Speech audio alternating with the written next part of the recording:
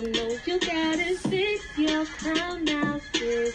It's Fix Your Crown with Shanice K. Hill. Fix your crown now, sis.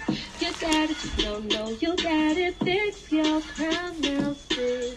You got it, no doubt, no, you got it. Fix your crown now, sis. You got it, just don't know you got it. Fix your crown now, sis. It's Fix Your Crown with Shanice K. Hill. I know sometimes it gets hard in life. I know sometimes you can't see the fire, but just know what God on your side. Everything will be alright. Is it morning? I think it's morning. So good morning, Tinker Butts. I am on break, so I had to hurry up, make some breakfast, and get in the shower. But listen. The last few days, I was just feeling like kind of down, kind of sad. And then my team leader was like, hop on a meeting, chat with me really quick. I got something to let you know. So I'm like, oh man, what'd I do? I'm thinking I did something stupid, but your girl got a promotion today and a $2 raise. Look at God. But no, like, I literally cried. Like, when I say I cried, this had nothing to do with what I'm about to talk about, but I cried because I just remember this time last year, I was literally packing my stuff up in my old apartment, and I was literally about to get evicted. And I remember going to court, and they randomly threw my case out with somebody else's case, and it didn't affect my credit. But I remember, like, people sending me Cash App. I remember stretching $40. Like, I remember that stuff. Like, I was just going through a lot. Like, I just remember going through a lot. Last year in 2018 was like the most difficult years of my life. So I had to stop and cry and just thank God. But no, I like about God because God, he give me podcasts, and then if I don't say it, he will literally make it sit on my heart for days. That's how I know it's not my idea, because if you know me, my memory sucks. But so I'm going to title this, What About Me? And God has been showing me, like, I remember it was on Michael Todd, one of his videos, and he said a lot of times we want to help everybody else out, but he said we want to help everybody else out, but what about God? We make certain decisions in life that hurt God's feeling. Pretty much what I'm trying to say is, have you ever been in a predicament where you want to help somebody and be there for somebody, but it was putting your emotions, it was putting your life in jeopardy, it was putting you in a bad situation mentally, or it was putting you in a bad headspace or whatever, like helping them was costing you mentally.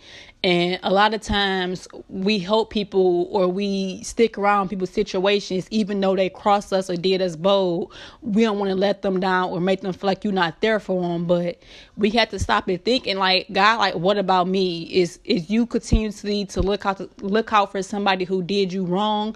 Like, what about me? Like, that hurt God's feeling. When we continue to settle in life and don't heal, that literally hurt God's feeling. Like, God, like, come on now. Like, I'm literally drilling in your head that I'm really drilling in your head that you're worth it, and I'm really trying to help you and heal you, but you keep settling and keep making up excuses like, hey God, I gotta help this person, I gotta be there for this person. Like, and God want us to start being there for ourselves. God want us to start loving ourselves. God want us to start cherishing ourselves.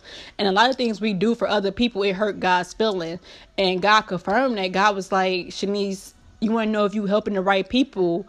Is it benefiting God? Is it helping God? Does God get the glory out of it? Or is you just helping people just because you don't want that person to be mad at you? Because sometimes, like, when I say, like, when people come vent to me, if I don't have the mental capacity to allow you to vent, or if I'm not in the right headspace, you have to be mature enough to say, no, I can't take that right now, because I have a lot going on in my own life. And sometimes we can't hold everybody else's problems. Another thing God been teaching me is, if you know me, I love to talk about brokenness and healing. And I would literally preach that till my head fall off. But God been showing me, like, the more I focus on my own healing and my own growth, I don't have time to nitpick or remind somebody else of their own brokenness. It's like people is watching me heal while I'm in a season of just focus on my own healing and just not keep talking about it to other people. Because it was a season in my life where I was just drilling in people's head like you need to heal, you need to do this. And the whole entire time I wasn't doing it. So it's like when you get so focused on your own healing, you don't have time to worry about who around you not growing.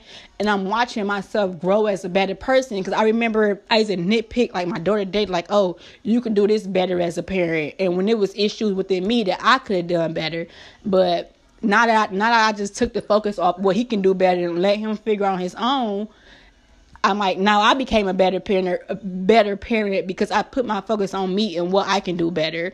And sometimes we focus on, oh, what the other person's relationship can do or what this friend can do better to make it better. But no, what can you do for yourself to make yourself better?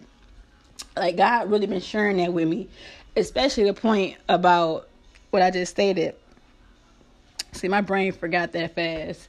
Like, we do a lot of stuff and it hurt God. Like, and how do you know it hurt God's feeling? Because if it's causing you pain, like I've been in situations where I helped somebody and I thought I was doing it from the heart, but like I stated before, a lot of my help turned me to a people pleaser because I was afraid of rejection. So a person can mistreat me and I would still turn around and show them that same loyalty. I would still break my back for people. This for a lot of people. I broke my back for people even though they mistreated me, but I wanted to make sure they know in their head, hey, you always got me. But it's like that becomes toxic for yourself when you always gotta have that mentality, like I always gotta look out for people. I always gotta be that person that's there for you. And then when life turned around, when I hit hard places in my life, it was only a few people that was actually there for me. And it was none of the people that I broke my back for or whatever. So next time you get in a position where you feel like, hey, you don't have to. Like, all help is not good help. And sometimes another thing I'm learning is I enable people too as well. Certain people that I help, I enable them. Sometimes people have to grow on their own. Some people have to do things on their own. Like, you can't always be there for people because you're enabling them, thinking that your help is always going to be in there. Like, that's what I learned with my friend. Like, when me and her stopped being friends, I was thinking it was a bad thing. But in reality, when me and her reconnected, she told me, she was like, I depend on you for my spiritual growth, and I depend on her for my spiritual growth as well. So God was like, okay, I need y'all to separate for a season because I need both of y'all to depend on me now. I need both of y'all to seek me by yourselves, like not together, because when life hit the fan and this person not around, it's like they can't fill you up and you have to like actually depend on God to fill you up. But definitely, because it is. If helping them, like I always say, if helping them is costing you, it's too expensive and you can't afford it. If helping them is costing you, it's too expensive and you can't afford it. And it's just that simple. It's just really that simple. Like, God literally saying, like we do stupid stuff like peer pressure. Like the situation with the guy who drowned in that other state, he had everybody around him peer pressuring him, but that boy literally prayed, was like, God, don't let me die on that live video. But peer pressure around him, like, no, you have to literally say, hey, God, like, okay, I'm listening to you because you're right, instead of listening to people around you who put you in stupid positions. Like, I wish he would have stopped and just listen to the Holy Spirit that time and not got in that water and not listen to people around him. But sometimes when we're around people will peer pressure us to doing stuff. Like with guys, were like, hey, let's have sex, or they come up with a million excuses, or they try to manipulate you into having sex, and you like, hey, I'm grown. What's the worst can happen if I had sex with this person? Like, what's the worst what can happen? And you end up falling for it when you know you don't really want to do it, or you know, like, hey, this person mistreated me, or whatever the case is. But it's just like we have to stop and think in situations like that. Like, stuff can happen in split decision. So in situations like that, we have to stop and think, like, should I listen to them, or should I help them, or should I feed their flesh, or should I listen to God, and should I just think about how would God feel? Like, how would God feel if I jump in this water if I know I can't swim? Like, we got to actually deep think here than the surface what we do in situations, because if we don't, it just get us in crazy situations when we don't consider how would God feel. Like, so anytime you're in a situation, stop and think like, hey, if I date this guy and I know he's no good, how would God feel? Instead of thinking, if I date this guy and I'm thinking there's potential in him, knowing that there's no potential in him, how would he feel? Like, it's not about him no more. It's literally about you. And that's something women need to learn. But let me get off because Layla is coming. So I love you guys, and I'll talk to you later, and have a great, wonderful day.